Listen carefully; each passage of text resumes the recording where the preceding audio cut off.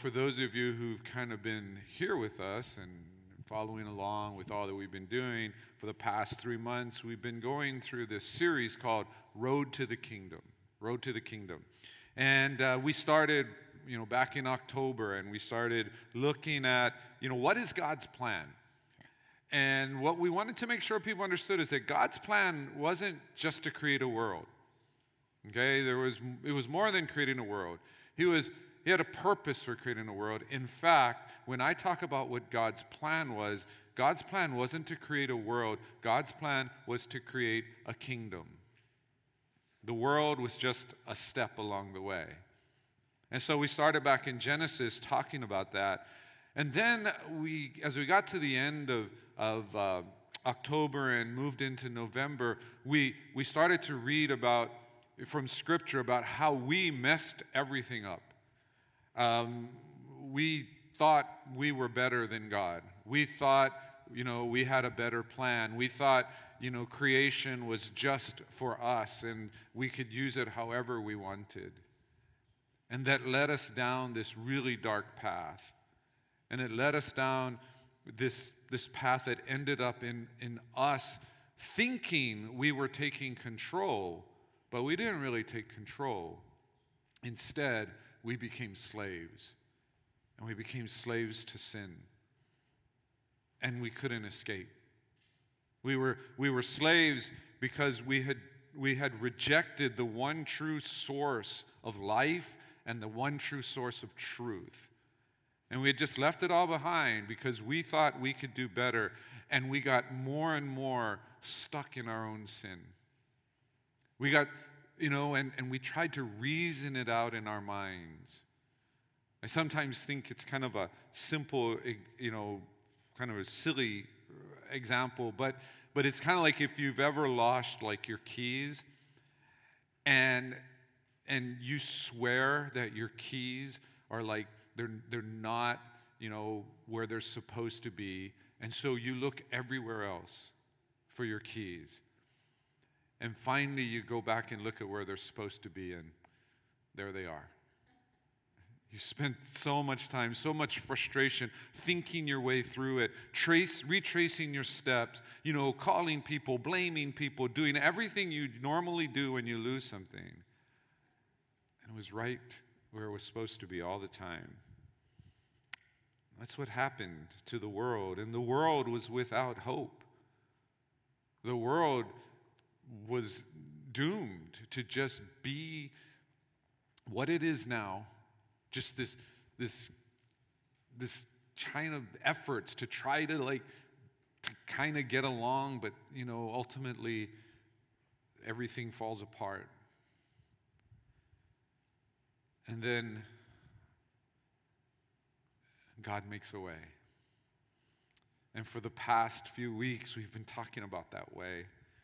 We've been talking about that hope. We've been talking about that peace and that love.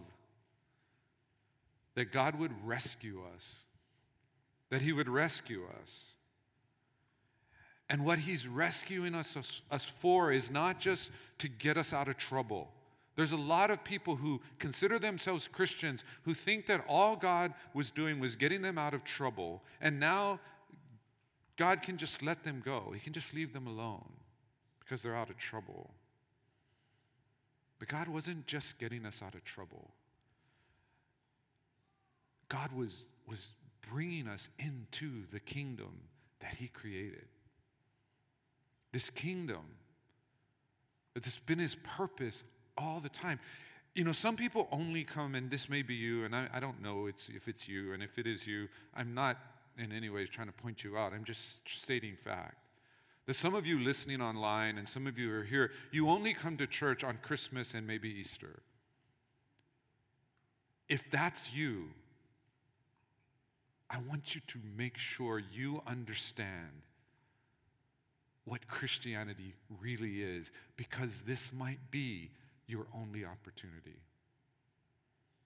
For those of you who've kind of, been here, and you're always, trying to be engaged in this, still the same thing. We get this misunderstanding of what we think Christianity is. We think Christianity is this personal salvation where I get a personal God who becomes like my personal butler and takes care of me and makes sure I'm okay through the rest of my life and makes sure that I'm reasonably happy and gets me out of trouble and helps me when I'm sick. But what I hope we've unpacked over the past 3 months is that God's plan is much bigger than that, and it's much more wonderful. This is his kingdom. It's a kingdom where love, joy, peace, truth, where they reign, where you don't have to feel guilty all the time that you don't measure up, because it is settled in the kingdom. You don't measure up.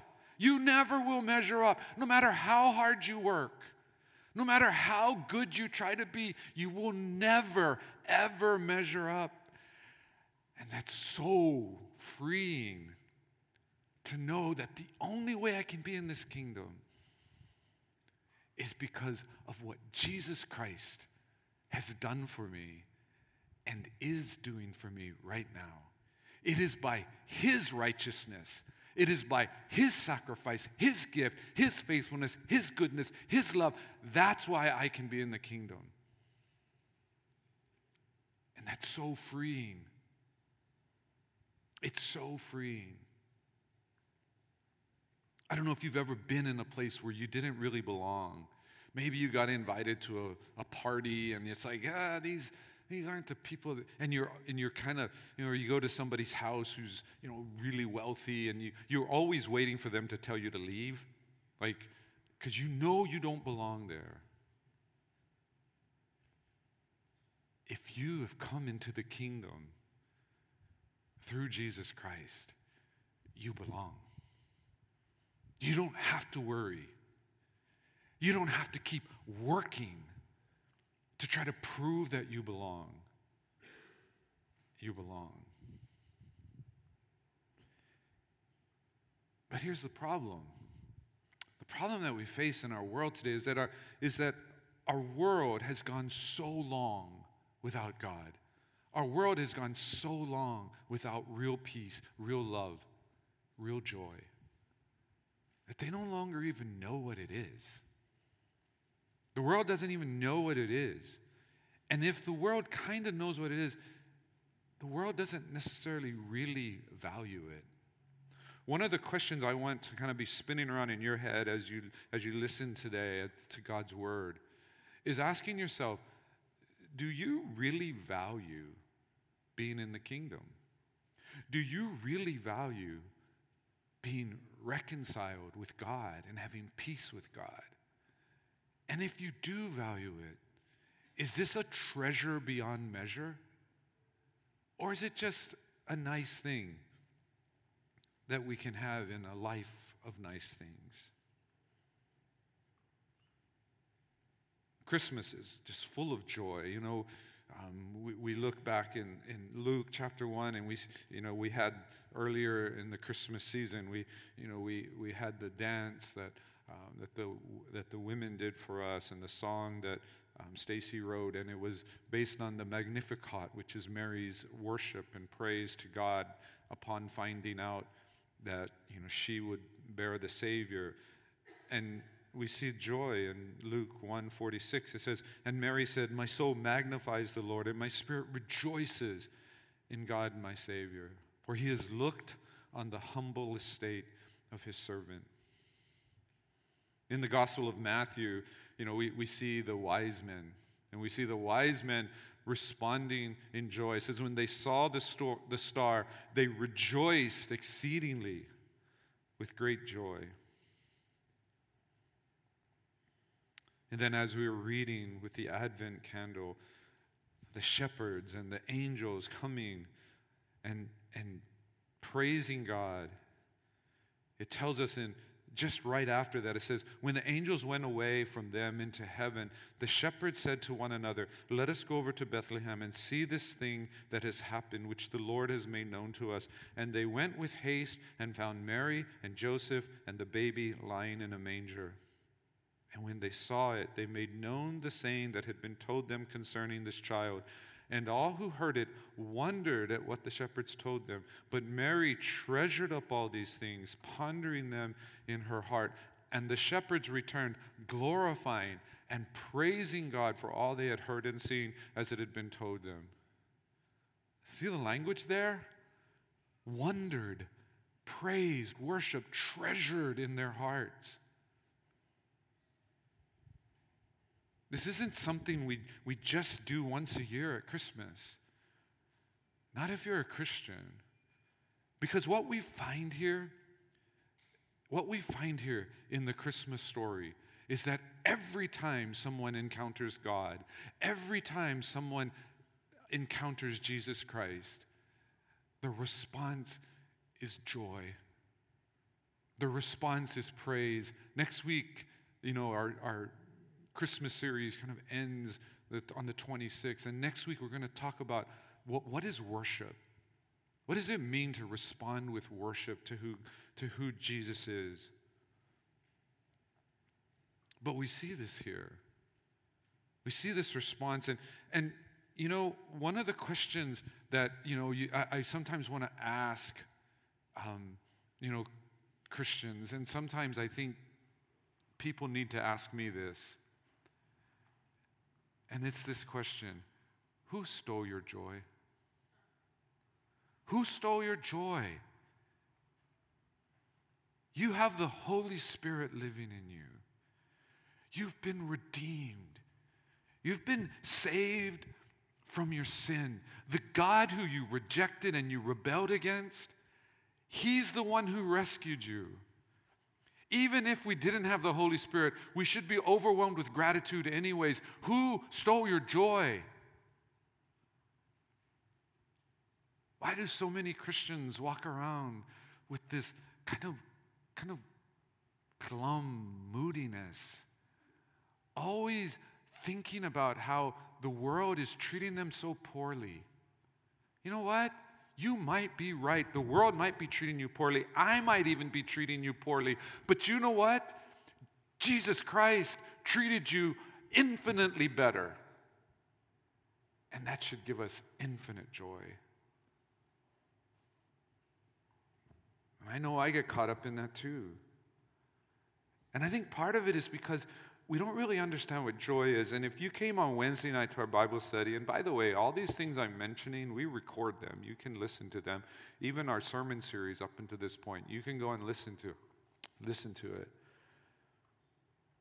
But on Wednesday night, we talked about how the Bible says repeatedly that we should have joy in suffering. What? It doesn't mean we should, seek out suffering because joy might be found there. But it means that what true joy is not based on our situation. It's not based on how good things are. It's not based on how I'm being treated or what I'm going through in life, whether it's good times or kind of boring times or whether I'm actually struggling and suffering. That joy is this constant thing that we have with us. It's not naive. There's some people who think, they're full of joy because they don't know what's going on in the world. They don't even know what's going on in their lives. I don't hear people talking about this here, but sometimes when I listen to Texas radio, there's a thing that they have in Texas that's called a body scan. And you can pay to have these body scans. It costs a couple $100s. And what it does is it does this whole scan of your body, and it'll show like if you have blockages in your arteries, and whether it looks like there's anomalies that could be cancerous. And so a lot of people do it because it kind of gives them a warning of what's coming, what might be coming down the line. But a lot of people don't want to do that. They don't want to know. They don't want to know what that donut's doing to them.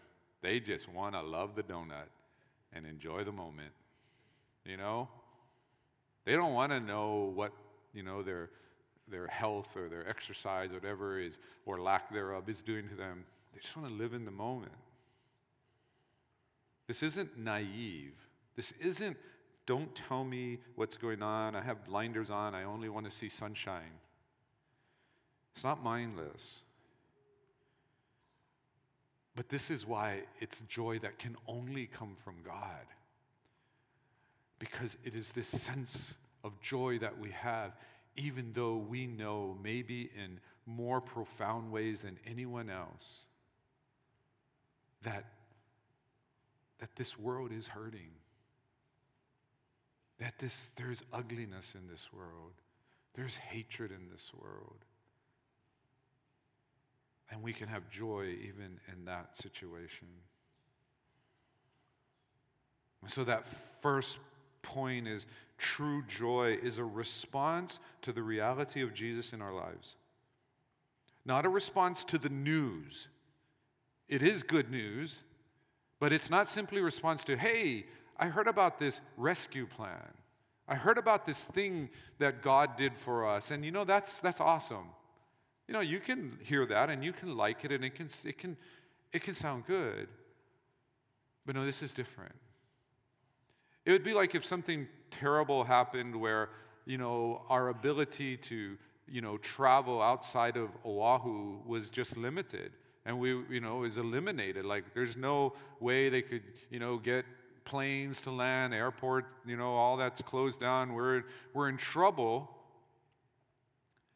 And then we start hearing about a rescue plan. That would make us feel better.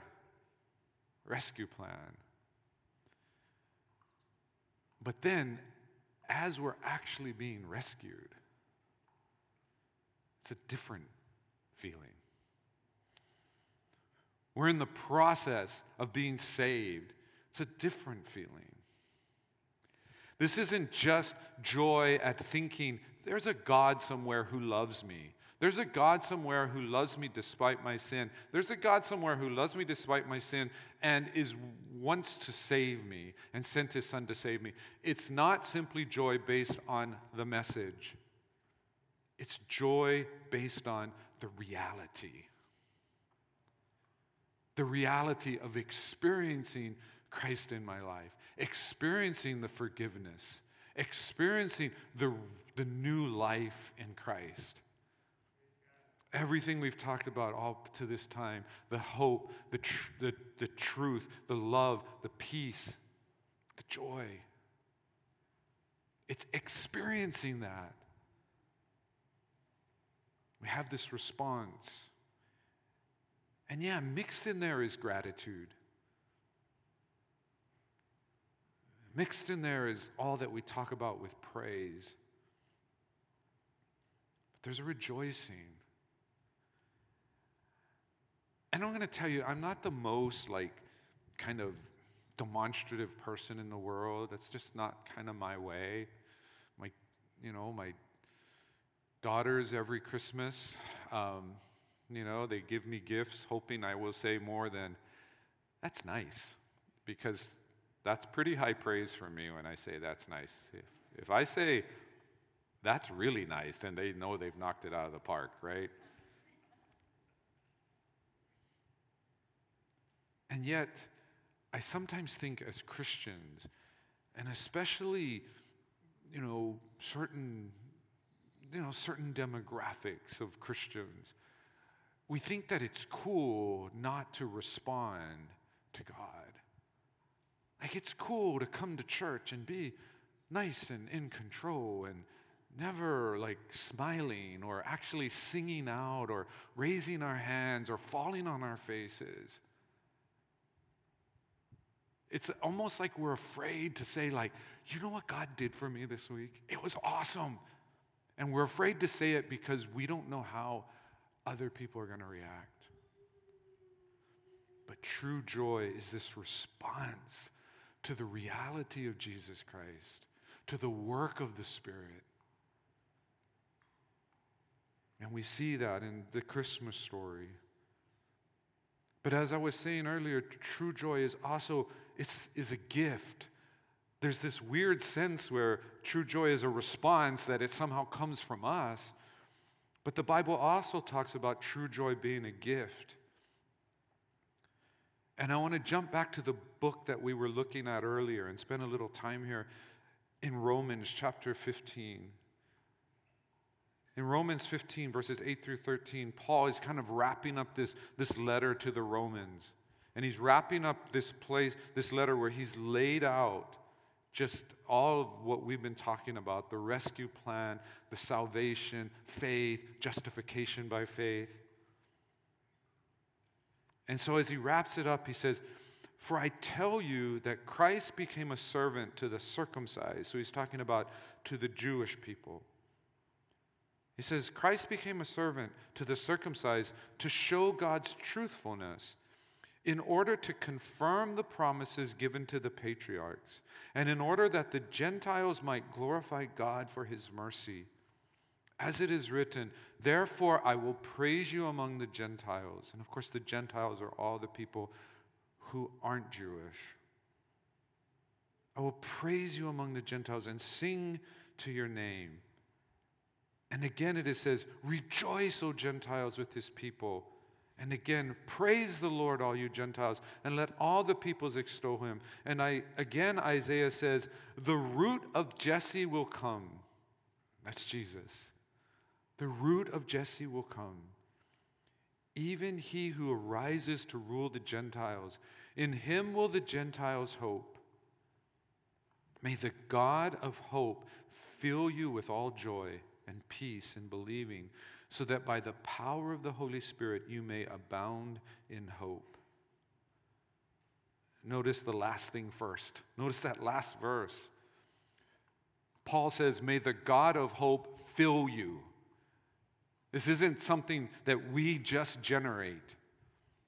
In some sense, it is a response, but in another sense, it is the God of hope, God himself, filling us, filling those who believe with all joy and peace.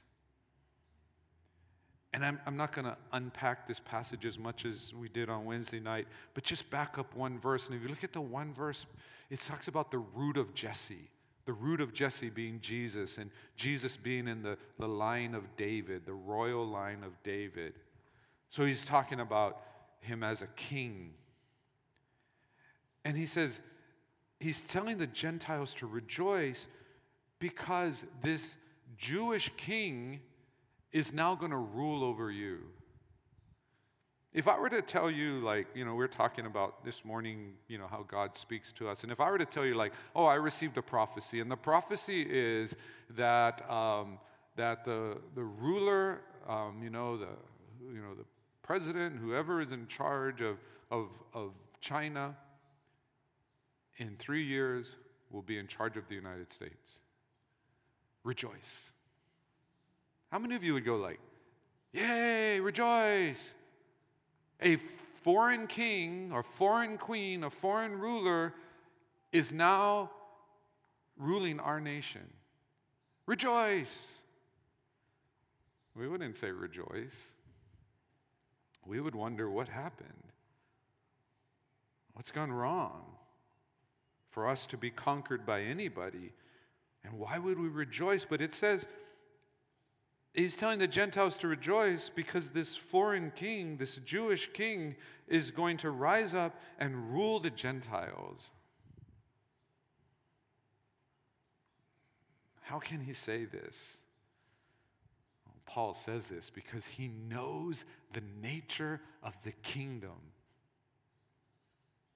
The nature of the kingdom is not the nature that Jesus is coming in to rule with a scepter. We get in our minds that somehow, at some point in time, all this Jesus talk about, Jesus being like a lamb who was, led to slaughter, who stood silent before his accusers, that the Jesus who died on the cross, the Jesus who resurrected, the Jesus who talked about being humble and being a servant, that at some point in time, that Jesus is going to transform into superhero Jesus. And now it's all going to be about power. He's going to reign. He's going to be king. He's going to be in control. That's what the kingdom means. I challenge you to find that in Scripture. if that's what your hope that the kingdom is, that someday Jesus will come and he will establish a government based on power and law and force, and that somehow we get to kind of have our little pieces of it, you're reading the wrong Bible. Or you're reading the right Bible in the wrong way. Why would Jesus switch it? Why would he talk about his kingdom being a kingdom of love? Why would he talk about if you want to be first in the kingdom, you have to be last? Why would he talk about humility and service and obedience to God the Father? Why would he talk about any of that to just say, yeah, but now we're going to switch it all up and we're just going to make it like it was before, except the big difference is I'm the big dude now. It's not the kingdom. It's not what it's like. And why? Because of the nature of God's kingdom, everyone can hope. Everyone can know righteousness. Everyone can know God's love. We can rejoice. It's not just one group. It's not just one ethnicity. God opens things to all people who will come by faith in Jesus Christ.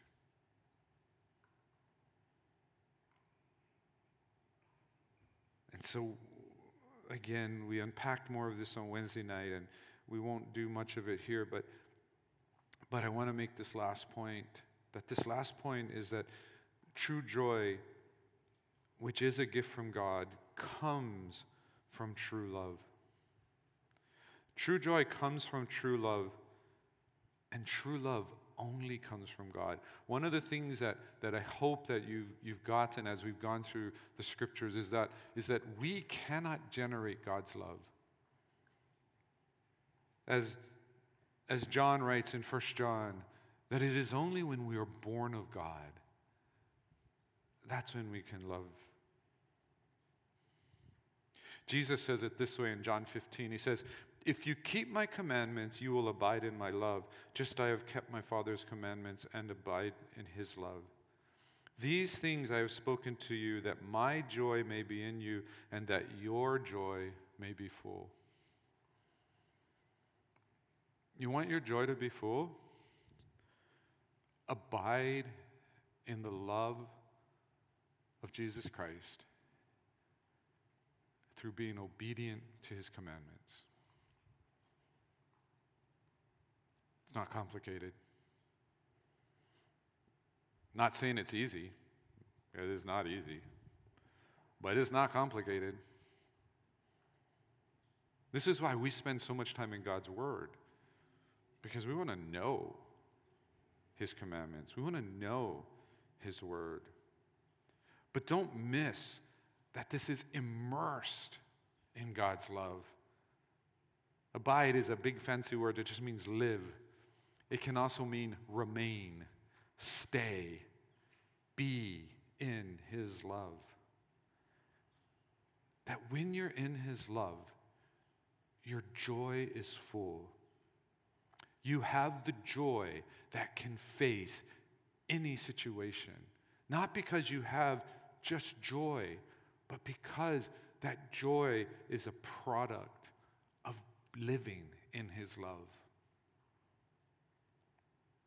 When we, as Christians, live outside his love, when we want to do things on our own, when we want to make Christianity a list of rules or rituals or just right beliefs,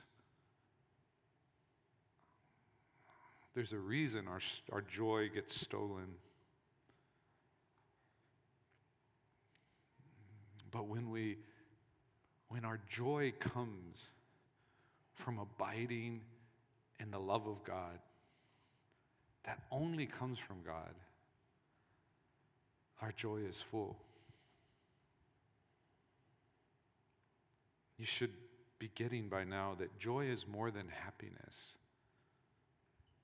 And we raised this question on Wednesday night, can you be sad and have joy? And the answer is yes. It's more than just happiness. Happiness can be a part of joy, but it's not it's the same thing.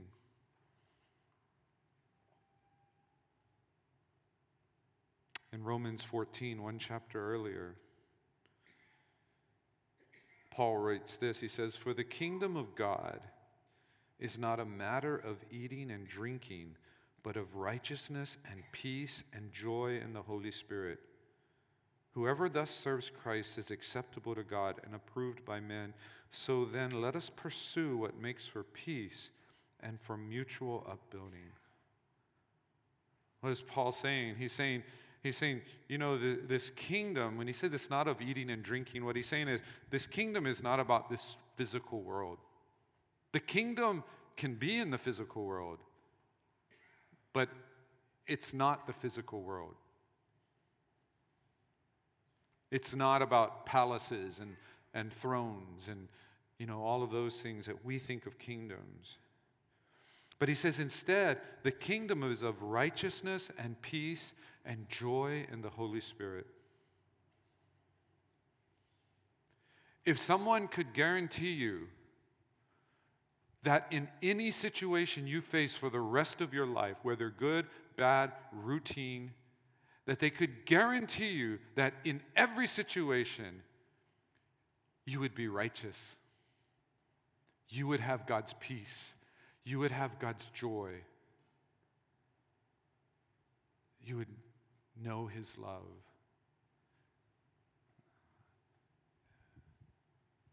If they could guarantee it, would you take it? Or would you rather have circumstances changed? Would you rather have, different house or different place to live or different relationships? This is the real kingdom. This is the real power of God, that you can have righteousness, peace, and joy in the Holy Spirit in every situation in life. And again, it's not naive, it's not mindless. When someone gets sick, it's not like, that's great, they're sick. When someone dies, oh, wonderful, they've died. No, you still feel. But you walk through that deep, tragic sadness, and right there with you is God's righteousness, His peace, His joy, His love. If someone could guarantee that you would have that, would you take it? That's what the kingdom is. And this is why we look forward to the kingdom that's coming. Because that's what the kingdom is in this world. The kingdom that's coming is all of that in perfection. Totally different. And that's why if we want to know this idea of what the kingdom is, if we want to know what joy is, true joy is, if that's offered to you, would you take it? And the thing is that it is offered to you. And this true joy comes from the assurance that the kingdom is secure by the one true God who has the perfect love that never fails.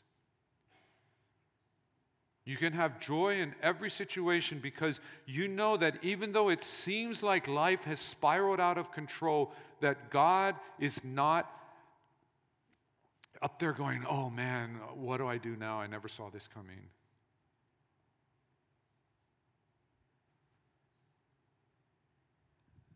That no matter how great or how terrible things are.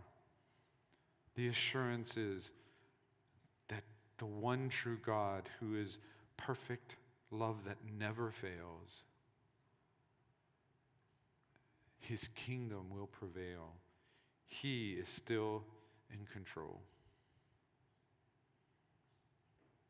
That's how we know true joy. That's how we can say with Paul, we can be content in every situation. But notice what it said in that previous passage. It talks about that's why we devote ourselves to mutual upbuilding. It's why we want this church, this community, to be marked by righteousness and joy and love and peace. And how hard that is. It's one thing to feel that as an inner sense going through struggles. But this is saying, no, it's not just an inner sense. It's us collectively as the church living out our faith in such a way, allowing the Spirit to work through us in such a way that this becomes a place, it becomes a community that's marked by peace and love and joy. It's not just for me to walk through life and have some inner sense of contentment. And it's not just for us to have this community, because when we get it right, when all of us get it right, and it's so hard for us because all of us have our fears and we have our shortcomings and we have our pettiness and all of this other stuff that makes it so hard. We don't want to be forgiving. Even though we might work really hard where it's not about me, somehow it comes back to being about me and my feelings got hurt or whatever. And all of that, when we get it right, the world sees what God does when he gets a hold of a group of people. The world sees, and the world will know. And we proclaim in a powerful way to the world who Jesus is, what the kingdom is, what true joy and peace and love is, and why we should hope. The last verse I'll share with you is from Matthew 13. It says, "The kingdom of heaven is like a treasure hidden in a field, which a man found and covered up. Then in his joy he goes and sells all that he has and buys that field."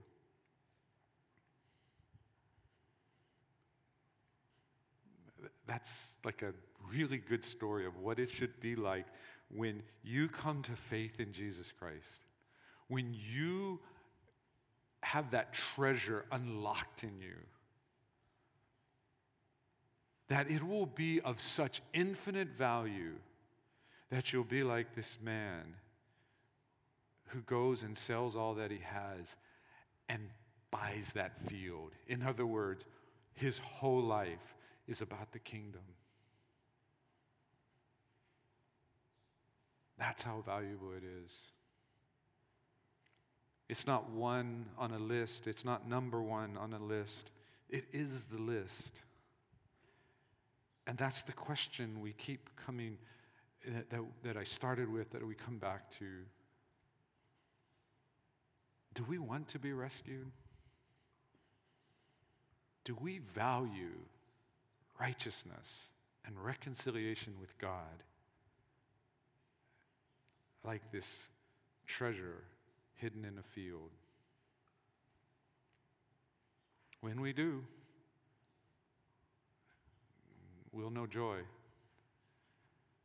because we know no matter what life brings us, the God who loves us is always in control.